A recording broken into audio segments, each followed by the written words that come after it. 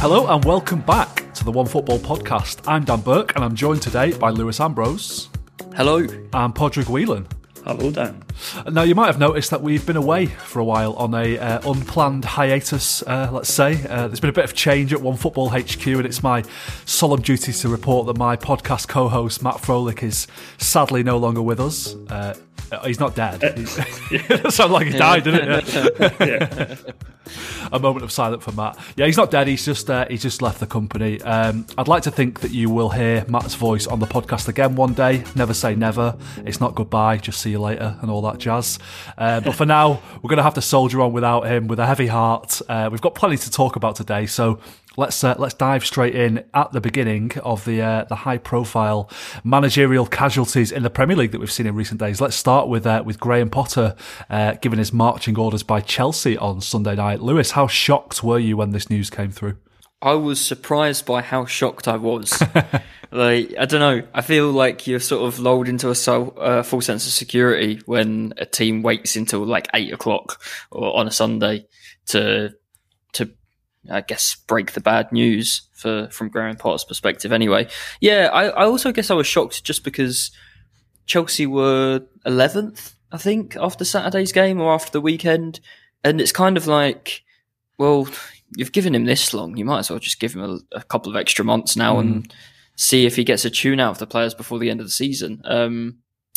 I don't know. So I was quite surprised. Obviously the messaging from Chelsea all along has been that they believe in Graham Potter, they're backing Graham Potter, they were happy to be patient and wait and see how it goes. Potter himself, just a few weeks ago, was talking about the pressure that Mikel Arteta was under at some point at Arsenal, and look how that's turned out, which, you know, I think was always a little bit fanciful. It's not like everybody will always just turn things around if you give them long enough. But yeah, I was... though nothing has really gone very well at Chelsea, I was still surprised. Yeah, it seems like, I mean, when they appointed him, I was a bit surprised that they appointed him in the first place, to be honest. It seemed like a bit of a very un-Chelsea move to appoint a manager who's, a little bit of sort of uncelebrated, you might say, kind of flavour of the month type manager. You know, I've no doubt that Graham Potter is a good coach, but it just didn't seem like a non-Chelsea appointment for them. Do you think they kind of regret that appointment at this point, Pádraig? Do you think they wish they'd gone for a more established name at the time? Yeah, I'm not sure, because like everything you kind of hear and read that came out of it seemed like that even Bowley and the hierarchy at the club really wanted it to work out, and it's like as if he's gone even for them with a heavy heart, and it just got to the point where, you know, they just didn't see where the upturn and the improvement was going to come from. So yeah, it's for the club, I think they really, whether you agree that he's gone or not, I think from their point of view, they gave him as long as they felt that they could. And yeah, I still think it's very harsh on Potter, and as it would be on anyone. Like 7 months, it's not really long enough, is it, to prove yourself? But yeah, a club like Chelsea, new ownership, but things are not really changing a whole lot, it seems, in the manager front. Yeah. Well, a lot of people have been saying this week, even Abramovich didn't sack 2 managers in one season. So, what does did he not? Well, apparently not. Yeah, that's great. I was surprised by that as well. Yeah. Yeah. It's Graham Potter's barber that I feel sorry for. He must have thought he was in for a very lucrative little time after that I'm nice sure haircut Graham Potter that he got. will still need haircuts. Yeah, but was that his big mistake that he got that fancy haircut the first day in the job? Did that set him up for failure? We'll never know. Yeah. I mean, his record at Chelsea, 31 matches, 12 wins, 8 draws, 11 defeats, Lewis. Do you think that run of results meant that he had to go? Did he deserve to be sacked? I don't know, because I feel like if he had to go, like, he could have gone earlier. They could have just done this earlier. The run hasn't it hasn't been a horrible run of like 10 games now specifically. I guess they know now that they definitely won't be sort of around the Champions League places, and maybe that's had something to do with it. If he deserved it, I mean, he didn't deserve more time. He didn't show enough that meant he deserved more time in charge.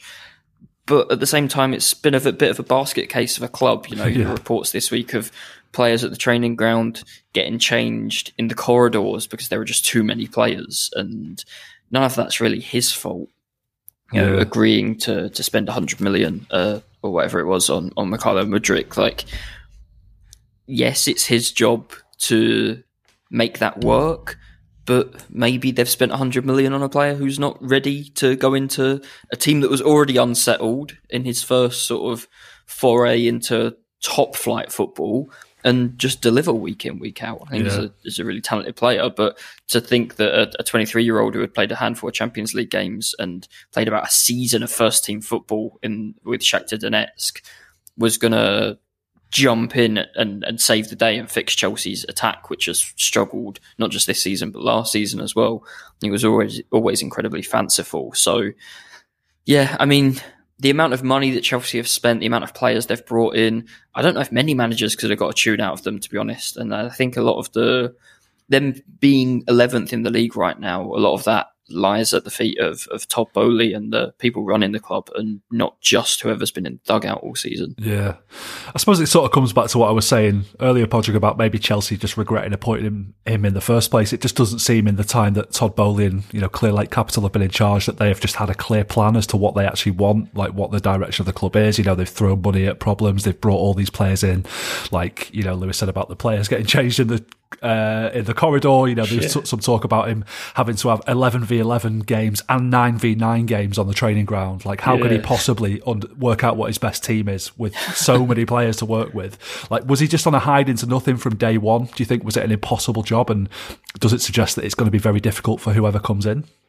Yeah, I think so. I think he probably was. And it's going to be pretty much more of the same. I mean, even in the summer, whoever the new manager is, they are going to have a lot of work to do. And it's not even just about like offloading players who are in the squad now. I think if you look at it, you've got Lukaku, Bakayoko, Hudson-Odoi. You've got like quite a few other players that are all going to come back into the frame this summer as well. So, yeah, there's going to be even more problems and more players changing out in the corridors by the sounds of things. So it's really, and I understand, like, obviously that's not going to be down to the manager to get rid of all of these players, but I think that's going to go a long way to help in it. And I mean, my God, like, if we've seen anything from the two Todd Boehly transfer windows, would you rule out another like summer where he just, I mean, surely they can't, and it just would make no sense. But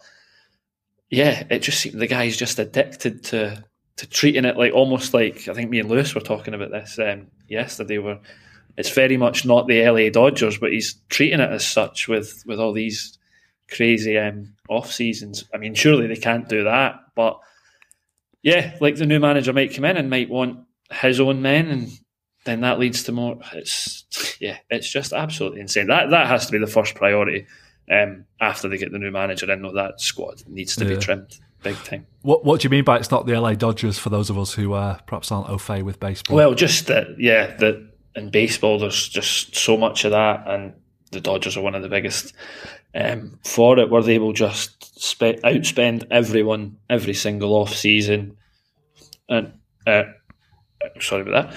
And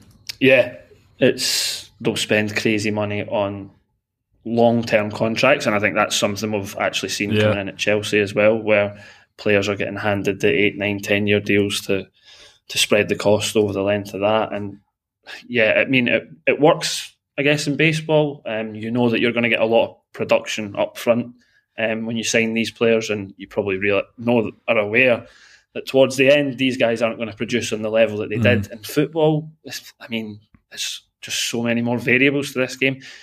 Will Mykhailo Mudryk be the player he is in 9 years? Will he even be in like 9 months? So it's as I said, not the LA Dodgers, but I honestly am really enjoying it though.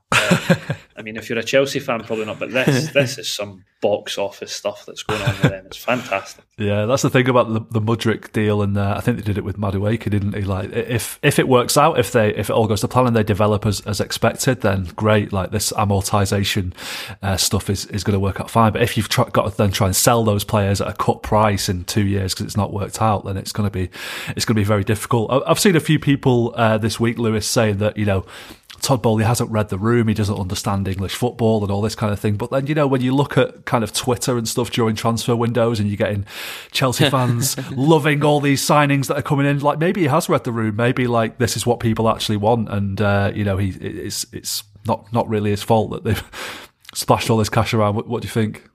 Yeah, like I think like, to Pádraig's point on the baseball thing, and like it's just spending money. You sort of, if you spend enough, you are sort of guaranteed success in baseball, because if you like just how detailed stats are, because you've got baseball's a game where every moment is just basically 1v1.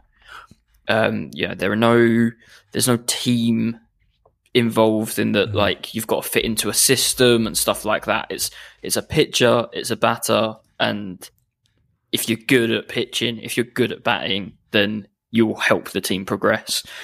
Football, as we all know, just doesn't work like that. So, like, I do worry that he's sort of applied that logic to football, or Bowley and whoever else is making decisions at Chelsea.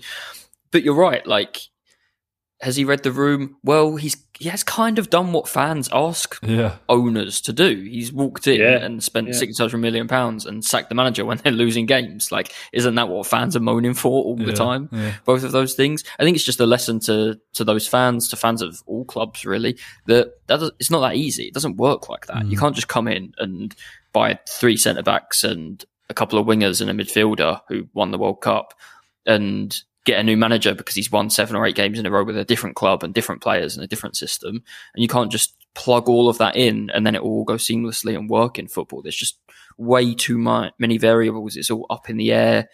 And it's not that easy. And it's something that, as you say, Dan, like, you look at Twitter during the transfer windows, it's something everybody could do with remembering, and not just Chelsea fans, and maybe something that Todd Bowley and Clearlake need to take a step back from and think about approaching it in another way as well. Yeah, the transfer market just seems to have taken on a life of its own in football recently, and I find it very unappealing personally. But in spite of all of that, like, in 3 months, he could look like a hero. They could actually still end up winning the Champions League. And I really don't think it was part of the plan, all of this, obviously, but yeah, they might end. I mean, Chelsea, they usually do well, don't they, when they sack a manager in the middle of a Champions League campaign? I think both times they've won it. It was the guy who came in, wasn't it, halfway through the season? So, you never know. Well, I'm going to go on record and say I will eat my hat live on the podcast if Chelsea win the podcast this season. The Champions League.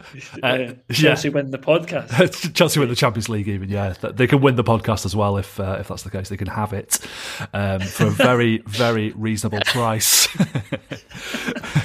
Now, the talk about the replacement for Graham Potter is that Chelsea are looking at 7 different managers. I mean, that to me, Lewis, doesn't exactly scream that they kind of know what they want to do next.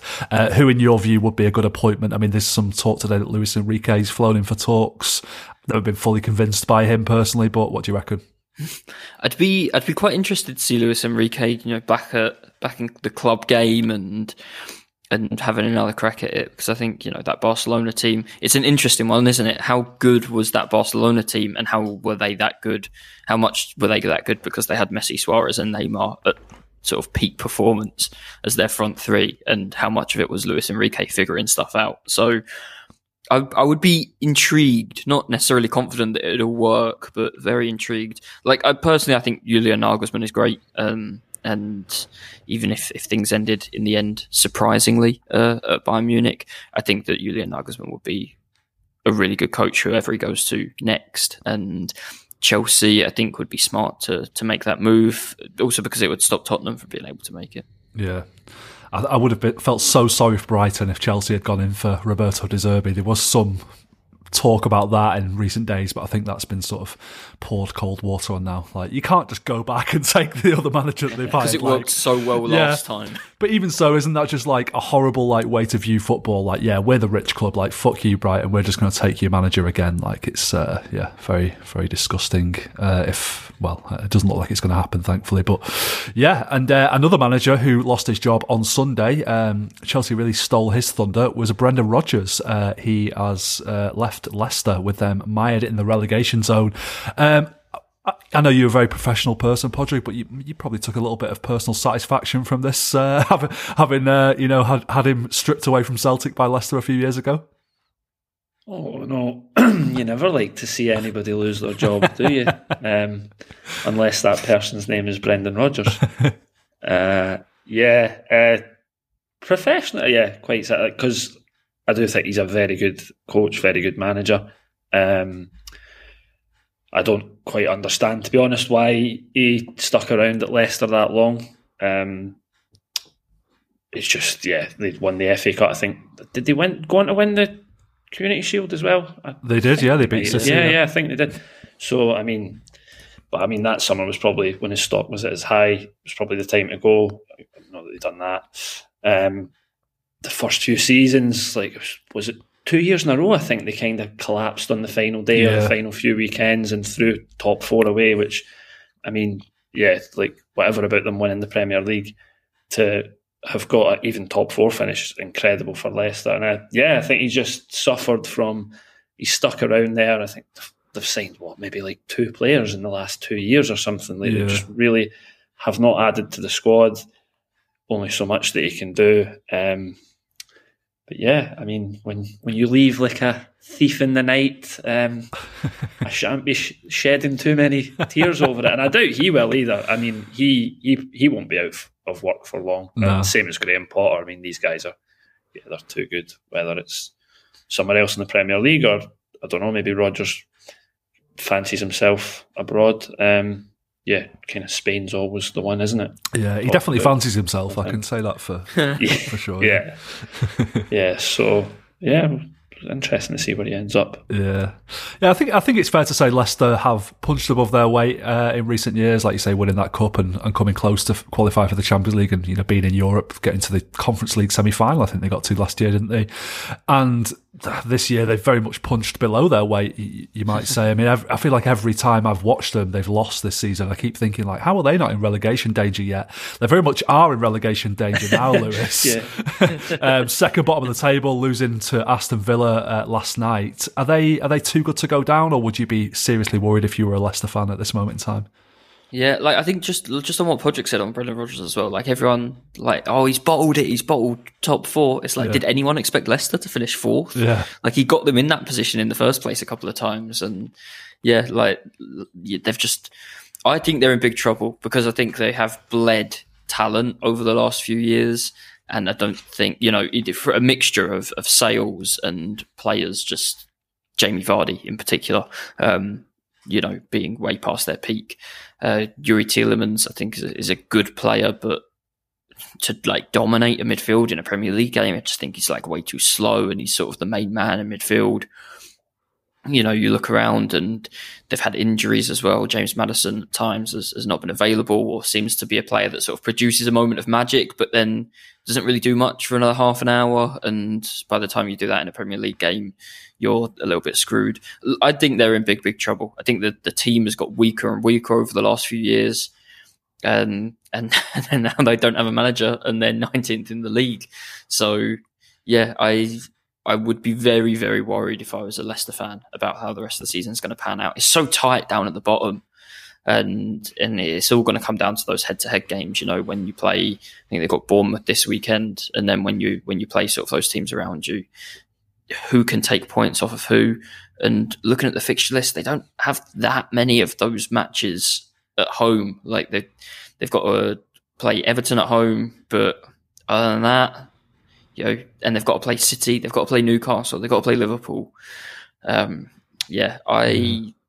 don't think things look very good for Leicester. And I think that there's just not, if I'm looking at sort of who's going to get out of trouble just based on ability in the squad, I just think there's more there with Everton, with West Ham, with maybe Forest, sort of a player who's going to maybe turn it on and win you a game than I see with Leicester, at least so far this season. I don't think they're particularly good at either end of the pitch. Yeah. That's what I was going to add, Lewis. Like, for me, they also have, I can't think of it, but the worst goalkeeper in the league, like the worst starting keeper. He just doesn't convince me at all, Danny Ward. And like the Schmeichel one's weird because it doesn't seem like it's worked out either for Schmeichel in France, and he was kind of giving interviews in January about he'd maybe come back, but I mean he's definitely not the only factor, but I think that is a big reason for where they are. The ball just seems to go through him. I mean, Bazunu can maybe give him a run for his money as well. I'm not convinced with him at all. But yeah, Danny Ward,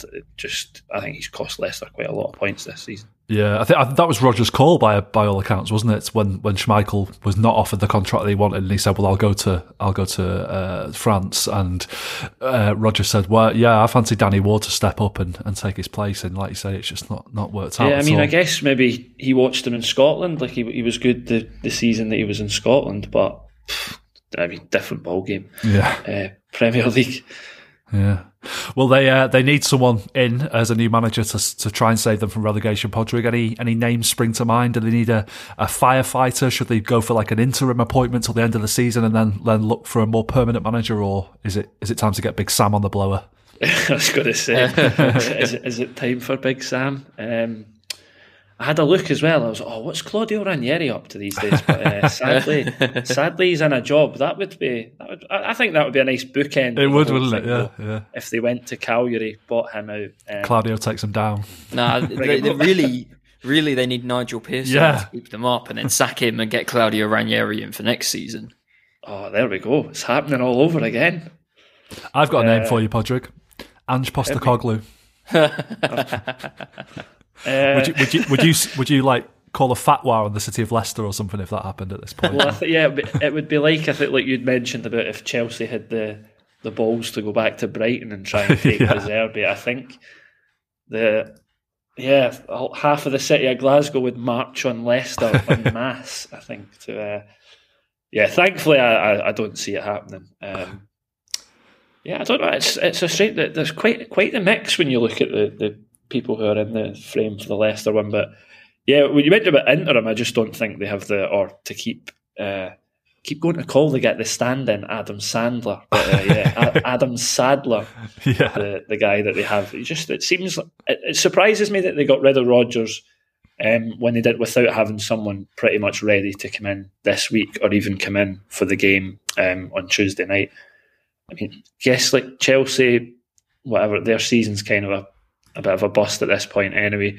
Spurs, a little bit of a weird one because obviously they're still in the fight for the Champions League, but Champions League places. But I mean, Leicester really need someone in if they wanted to get rid of Rodgers, because I mean it could be all the difference. Like a few games was not having a long-term appointment to having it. So I mean, maybe you're right. Maybe it literally is as horrible as it is every time someone at the bottom loses. I just pick up the phone to Big Sam. Yeah, I mean, I don't see who else is like going to take this job either. Like Rodgers was upset in the summer because they wouldn't spend anything. They were already acting like that. Then you could end up in the like there's a good chance you end up in the Championship. You're going to spend even less. They're sort of the team with the worst form in the 2023 so far in the league as well.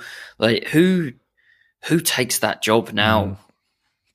Yeah, I mean, apparently they approached Potter and he said no, which is very sensible from him, if you ask me. Like, why would you just like leave Chelsea in the situation he's been in for the last 7 months and plunge yourself straight into a relegation battle? Maybe he said to him like, yeah, if you stay up, I'll think about it in the summer. But yeah, he'd be mad to take that job now. And yeah, who knows where they turn next? And Jesse Marsh. There we go. That would be a real sad state of affairs if he were to get that job, wouldn't it? I think, yeah.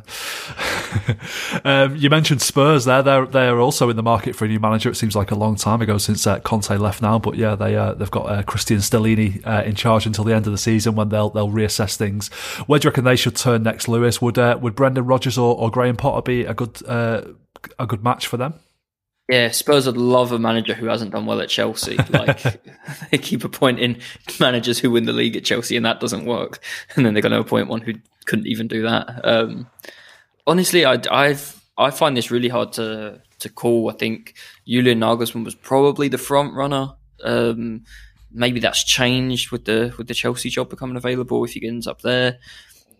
I think if it's not him, that they'll end up going back to Mauricio Pochettino. Which, never go back, as they say. I think it's a very different situation now. They had a young team when he came in. The expectations were to maybe get into Europe, maybe on the off chance fight for a Champions League spot every now and then. I think the expectations at Tottenham now, and we've seen obviously Conte's been sacked and they're fourth in the table, or they were when he was sacked. Like the goalposts have moved because of the success. In inverted commas, I guess, that Mauricio Pochettino had at Spurs.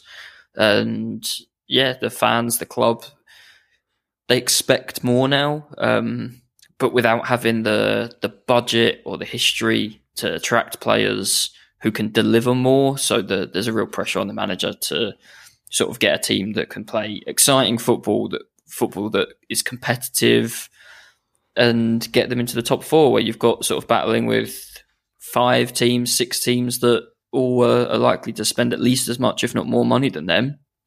I think it's a bit of a poison chalice, to be honest. I think the Brendan Rodgers one is weird. I think like a year ago, I could have seen it, and like Pádraig sort of said, you finish 5th twice, win the FA Cup. If Brendan Rodgers had sort of walked away from the Leicester job at that point, I think he would have been high on the list of the next time sort of Tottenham, Arsenal, Chelsea changed the managers. I think he would have got an interview at least. I think even City was sort of like having a look at him at one point about a year or two ago and thinking he could be the Guardiola successor, yeah.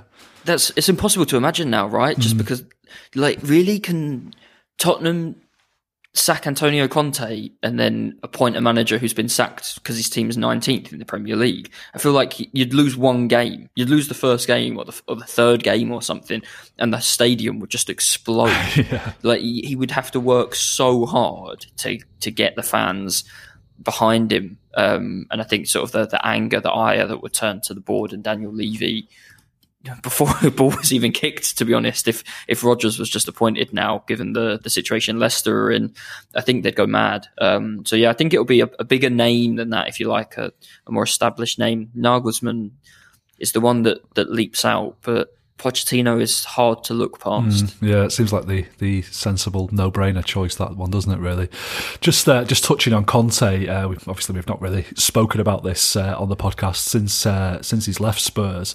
I mean, I really thought Pádraig, when he came in at Spurs, that he was going to be the sort of silver bullet for them, that he was going to be the man to kind of change the culture at the club, having been so successful everywhere else he's done, bringing a winning mentality to this club. I really thought he'd win a cup for them at the very least, by now, and it just all unravelled for him, so quickly. And, that press conference where he basically slagged everyone off was the end of it, wasn't it, really? Like, do you feel like there's something fundamentally broken at the club, the fact that even he couldn't make it work? Or does he have to take some responsibility for the fact that it didn't work out?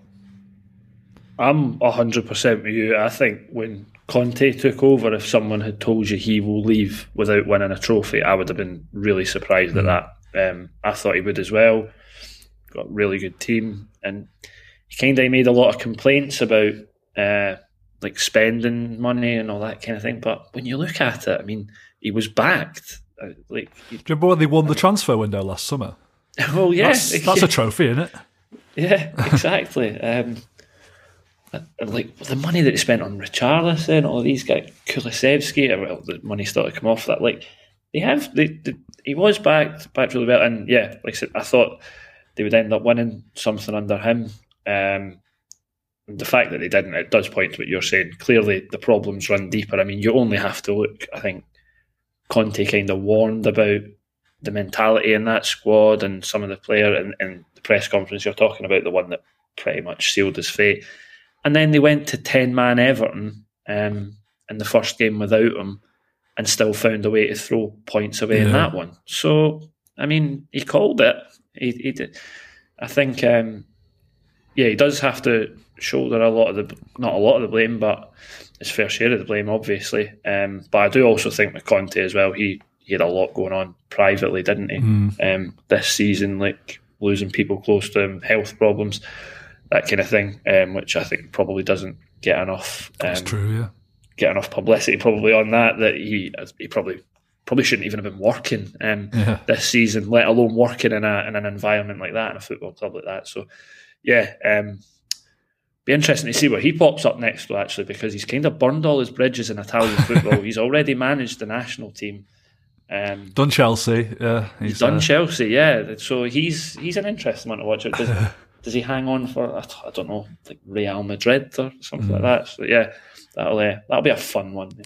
Indeed, yeah. Do you want to stick the boot in on Spurs before we move on, Lewis? No. I think that transfer window trophy will sit very nicely next to the Audi Cup.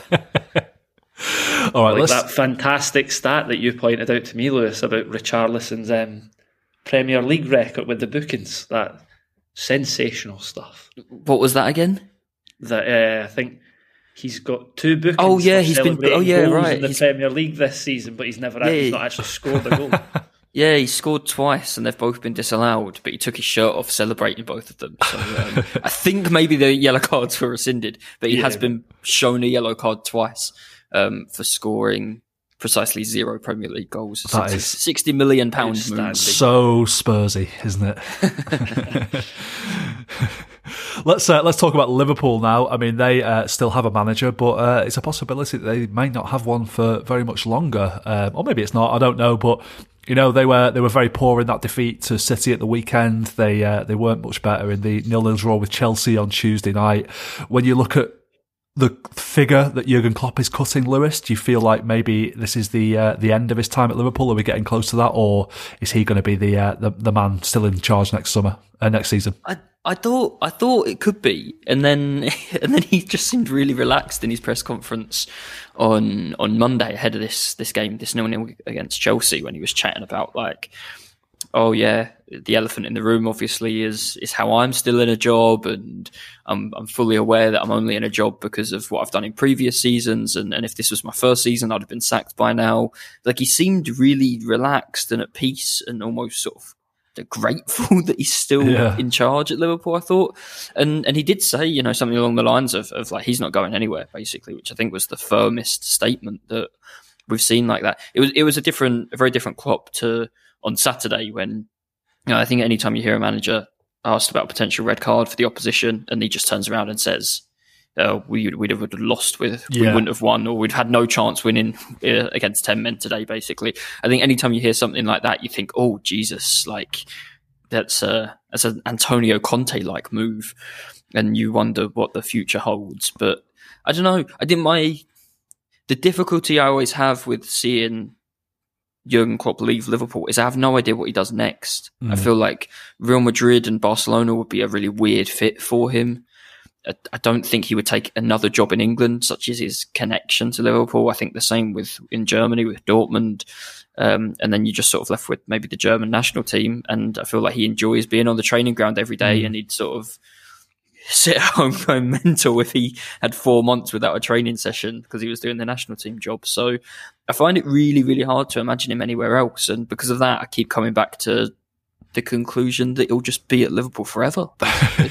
Yeah, maybe that's why he's so relaxed. He started thinking about his retirement already or something. I don't know. Yeah, yeah, I mean, Liverpool's problems this season have been well documented, Pádraig. You know, they haven't refreshed the midfield. You've got this aging, creaking midfield. They've have come off the back of 2 like really intense seasons and have had a bit of an expected dip in form as a result of that. But I look at them now and I think the problems are a bit deeper than that, and I think Klopp has to take a lot of responsibility. I think there's not a great deal of coaching that seems to be going on there. You know, you look at the way they played against City at the weekend, just every time they were pressed, they seemed to sort of panic. They were cut open very easily.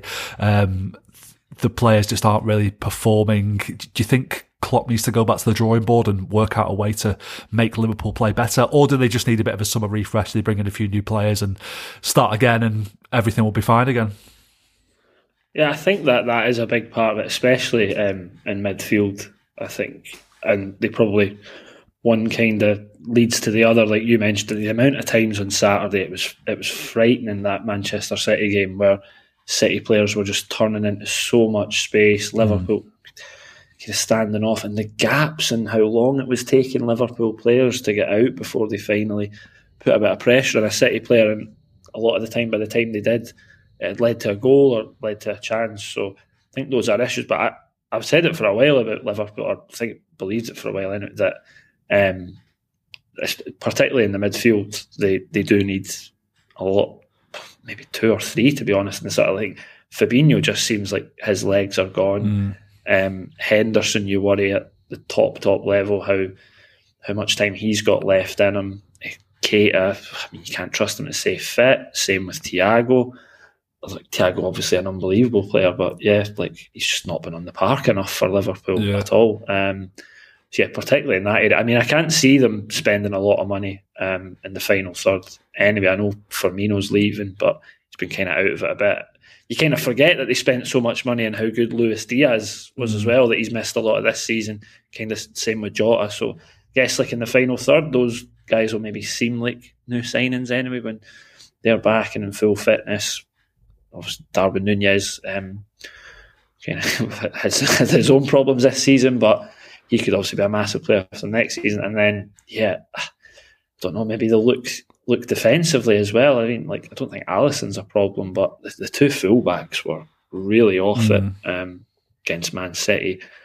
And yeah, among Liverpool fans, it seems like Van Dijk is really, really like the most I've ever seen, to be honest, at this point, where he's really coming under fire. So the centre-back positions, but particularly in midfield, I think they really need to invest there this summer. But I mean, you're not even seeing a lot of names like linked to that. I mean, Mason Mount's pretty much the only one for that kind of midfield. I think would be an incredible signing. Bellingham maybe is the big name, isn't it? Bellingham, yeah.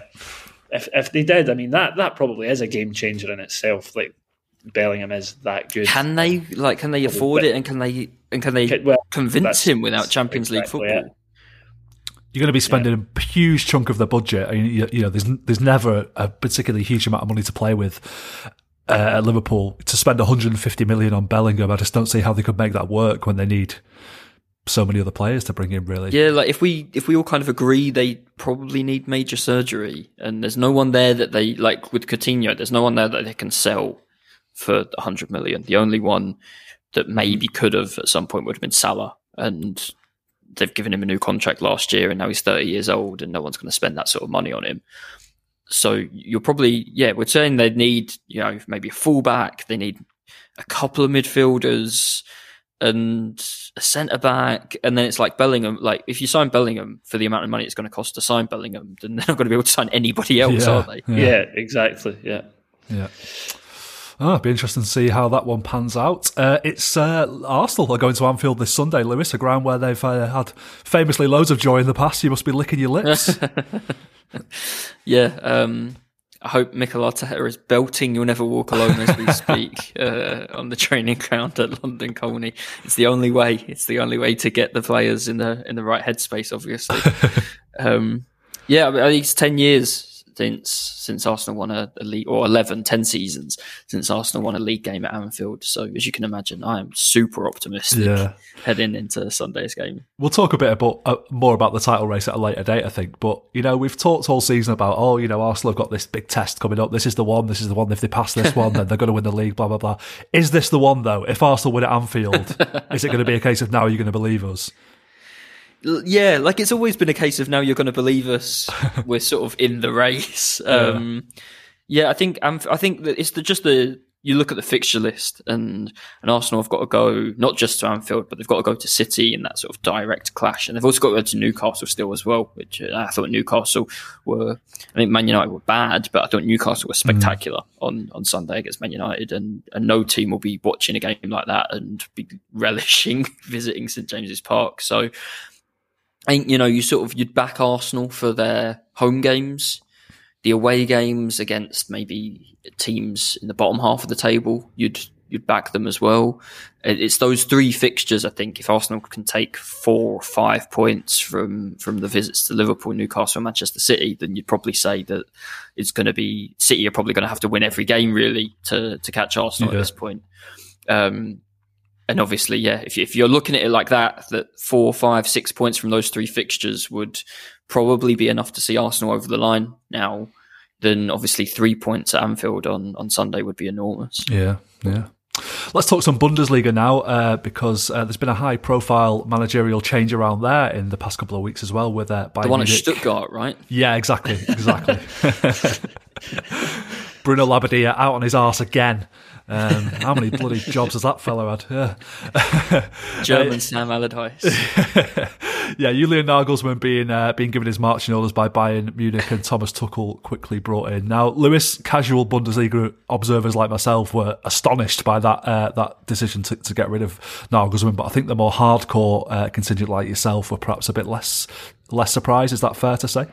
No, I was still really taken aback by it. I think it was it never felt like a really happy marriage between Bayern and Nagelsmann. I mean, Bayern are in a perpetual cycle of everybody at the club wants to have ultimate power and doesn't really want to work together and cede any of that power and influence. And Julian Nagelsmann, much like Thomas Tuchel, is a manager who does want to have as much influence and power at his club as possible. So I think it was quite difficult, the relationship between him and Hasan Salihamidzic and Oliver Kahn. But you still don't think you're going to sack the manager when you're on for the treble. Bayern had won the last 8 games in a row in the Bundesliga against Dortmund. That was the next game coming up, and they were a point behind them in the league. They're into a Champions League quarter-final against Manchester City. They were in the DFB Pokal and had a nice home quarter-final against Freiburg to play. Obviously, they lost last night. So, yeah, I mean, I wouldn't have been shocked if Nagelsmann had gone in the summer. And to be honest, I think Thomas Tuchel and his agent maybe finessed Bayern a little bit into offering him the job now rather than waiting until the summer. I think maybe a call went in and Thomas Tuchel and his agent were like, we're going to go and speak to Spurs or maybe Real Madrid. But if you offer us the job right now, then we'll take it. And Bayern went, oh shit, we'd better do that then. And then decided to fire Julian Nagelsmann after the entire world had found out they were already doing it. They kindly let him know. Yeah, apparently he was skiing at the time, wasn't he? And he had loads of missed calls or something. And skiing, skiing, and him and his agent or his agency have said that he didn't have any calls or anything from the club, and that he found out because of the reports in the media that he was about to be sacked. Bayern said, he was on holiday, he was skiing, we couldn't go and let him know. And Lothar Matthäus on TV at the weekend was like, well, I go to that ski resort as well. It's about a 45-minute drive from the stadium, so I reckon you could have made your way up there and maybe just said something to him in person. Imagine Oliver Kahn chasing him down the slope. Like James Bond and the Spy Who Loved Me, yeah. Of all the men you would not like chasing you, Oliver Kahn is right up there. And of all of the men in football who look like they could be and act and sound like they could be a Bond villain as well, Oliver Kahn would be a terrifying one. Yeah. Pádraig, is it just my kind of City paranoia here, or have they looked at this upcoming Champions League tie and thought, maybe Pep Guardiola's kryptonite will be the man to get us through this tie? Well, yeah, I mean, Tuchel does have a really good record, doesn't he, against Man City? So, not that I'm sure Nagelsmann would have been well prepared for it as well. But, yeah, Tuchel's record, it speaks for itself, and obviously got the better of him in the final before as well. So, I mean, if it works out, they'll look like geniuses. But it's also, I mean, they have just been bounced out of another cup competition very swiftly on the back of Tuchel's first game. The treble dream is over on that front. So, yeah, maybe that'll quell their optimism a little bit, and hope for you as well, Dan. Yes, indeed, yeah. What about that game against Dortmund at the weekend then, Lewis, that 4-2 win for Bayern? Was there some Tuchel influence there, do you think, or was it more a case of Dortmund doing what Dortmund often do in that fixture and shooting themselves in the foot? Yeah, I would say the latter. I don't think we can give Thomas Tuchel too much credit for Gregor Kobel's mistake, obviously, and then from there Dortmund let in another one a few minutes later from a set piece, and I mean 2-0 down in Munich. I think there are the number of teams in history that could come back against any Bayern side. You probably count on one hand. So yeah, it was I think it was a case of Dortmund, obviously a hideous mistake from probably Dortmund's player of the season in Gregor Kobel to give Bayern the lead. And then a little bit of, it just took Dortmund too long to recover from it. I think if you're 1-0 down, then obviously the next 10, 15 minutes, you want to just tighten up and make sure nothing else happens. 10 minutes later, Dortmund were 3-0 down and the game was over, really. So yeah, I mean, it was a dream start for Tuchel and for Bayern, but I don't know how much credit he can take for it. Yeah, it was a real shame, that game, from a neutral perspective. I was really hoping for a very close game. The way it panned out, I'm sure you were, as a Dortmund fan, were even more disappointed. But as Pádraig touched on there, Bayern knocked out of the DFB Pokal by Freiburg on Tuesday night. Does that kind of give Dortmund some renewed hope in the title race now, Lewis? Has it opened the door again? I know it's obviously a different competition, but does it show that Bayern perhaps aren't back on the straight and narrow? Yeah, I mean, well, firstly, it gives Dortmund some hope of winning a trophy still this season. It's a hell of a lot easier to win the cup when Bayern aren't in it. So like, firstly, that's probably what Dortmund will be looking at before they play on Wednesday against Leipzig, and it's obviously be probably another close game. Whoever wins that one will probably favour themselves as the ones to go on and win the trophy now. But yeah, like, I think maybe you wonder psychologically. Bayern play Freiburg again on Saturday in the league, and obviously Dortmund 2 points behind. I mean, Bayern have got quite a friendly run in this game against Freiburg on Saturday. Might be probably be the biggest chance of them dropping points. I'm sure Dortmund will be looking at that and hoping and thinking, if Freiburg can get something over Bayern at the weekend, then Dortmund have immediately got the chance to go back atop of the table, and then from there, who knows? Win your games and look after yourself, and you'll be fine as long as you're top of the league. So, yeah, I'm sure Dortmund will be having a keen eye. Those two games are on at the same time on Saturday, but I'm sure Dortmund will have a keen eye on what's going on in the game against Freiburg and hoping to go top of the league. If the Bayern win that one on Saturday, then I think it's very hard to see Dortmund catching them. Yeah. Am I right in saying that it's been a while since we've even had a title race in the Bundesliga at this point in the season? I'd say we've had one in the last 10 years. Yeah. Or probably maybe two in the last 7 or 8 years. Yeah, Lucien Favre's Dortmund took it to the final day in 2018-19. Yeah. But that was as close as we had. And that was a weird season where it was a case of Dortmund and Bayern both stumbling towards the finish line rather than Dortmund winning every week to keep up with Bayern, as usually is the case, is obviously what they have to do. Is the one time that Bayern dropped a bunch of points, Dortmund dropped a bunch of points as well. So yeah, that was a bit of a calamity of a title race, if you like. This year, both teams have been in good form, and it looks more like the sort of title race where someone will win it because they'll win 5 or 6 in a row. But you'd have to say, at this stage with, I think, 8 games left, whoever's top of the league has the massive advantage. Yep. Well, one country where there is definitely no title race is Italy, because Napoli are 16 points clear still at the top of the Serie A table, despite, Pádraig, a 4-0 defeat to AC Milan at the weekend. What the hell happened to them there? Is there some suggestion that complacency might have crept in, or is it just not really that big a deal? Yeah, I think probably just not really that big a deal. It's just one of those, I think, that can happen when you're just so unchallenged, so far ahead. And I think that this game was also quite a weird one where pretty much none of Napoli's ultras were at the game, and it led to quite a weird atmosphere. They were like protesting against, there's like new measures they want to bring in at the stadium to kind of restrict what they can and can't do. So they were protesting at that, and then some of the fans that were there, they were even fighting among themselves at half-time. So there was like a real kind of toxic atmosphere in the stadium.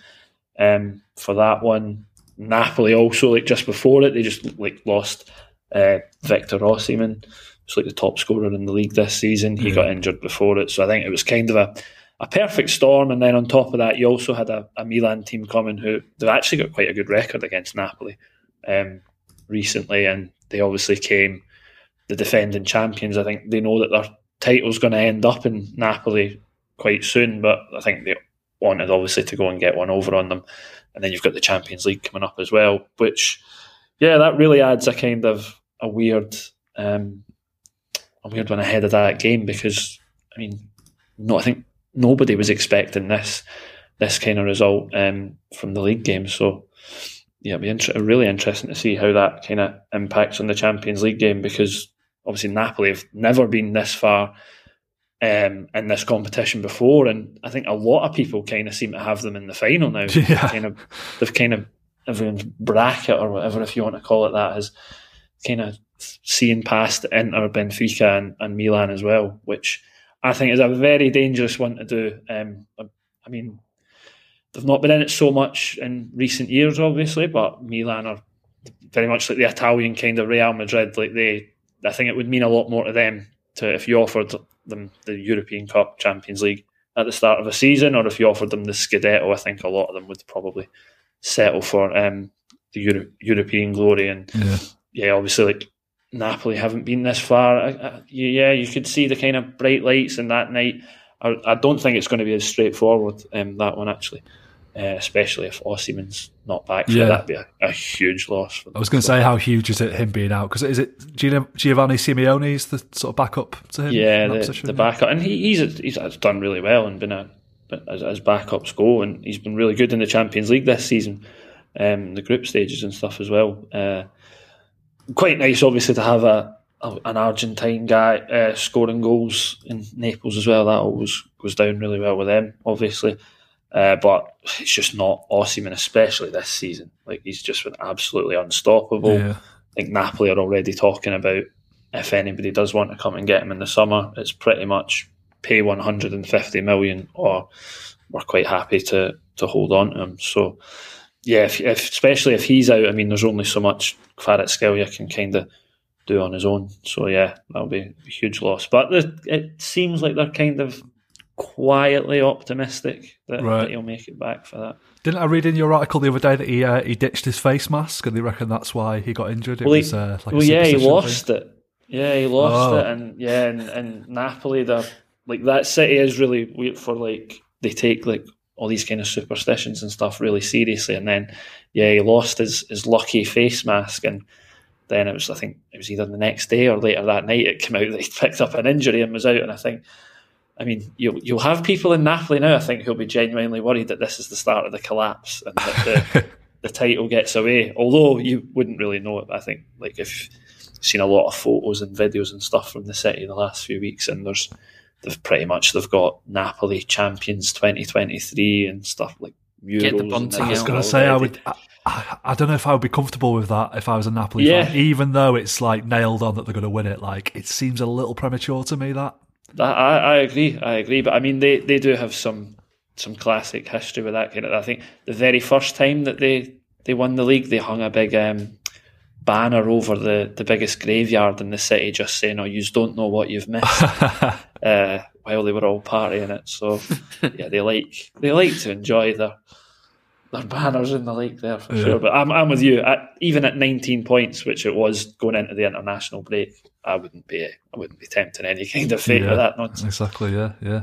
And finally, there was some very crazy scenes at the end of the Juventus Inter 1-1 draw in the I've written Coppa del Rey here. It's the Coppa Italia, of course. Semi-final first leg, I believe. Lukaku scoring a penalty to equalise for Inter at the end, and then was sent off. What happened there? Well, yeah, like you said, he'd scored the penalty. He'd been getting racial abuse throughout the game, and then obviously all the more so when he'd stepped up to take the penalty. And I mean, didn't really do anything like a whole lot wrong. Kind of just put his hand up to silence the Juve fans and caused a bit of an altercation. And then the end result was second yellow card. He was sent off, and then it carried on after the full time whistle. And then Cuadrado, who scored for Juve, sent off as well. What did he do? Because I saw some Juve fans being really pissed off at him on Twitter as well, actually. Well, yeah, he just got involved in a bit of a scrap, a stramash is the word we would use in Scotland, I suppose, with Handanovic, who was in goal for Inter, and then the two of them both sent off for that one. Just didn't seem like there was a whole lot in it, but the Lukaku one it happens all too often, I think, in Italian football, and it's spoken about, and it's the same. It's like the morning after, and you've seen all the same kind of statements and this must stop and this must change. But I mean, like nothing ever does, and until, I don't know, stadium closures or whatever it takes. But nothing that's been done at the minute is working. But yeah, they're not nice scenes at all at the end of that one. No, certainly not. Yeah. Probably a pretty feisty second leg to come as well. Oh yes. Yep. Well, that will do us for this episode. Thank you to Lewis and Pádraig for joining me, and thanks to everyone for listening. The OneFootball Podcast is back, but we'll be coming at you a little more sporadically from now on, I think, which is my way of saying I'm not sure when the next episode is going to be at the moment, but keep your eyes and ears peeled on social media and on your podcast apps and all that, and we will hopefully catch you soon.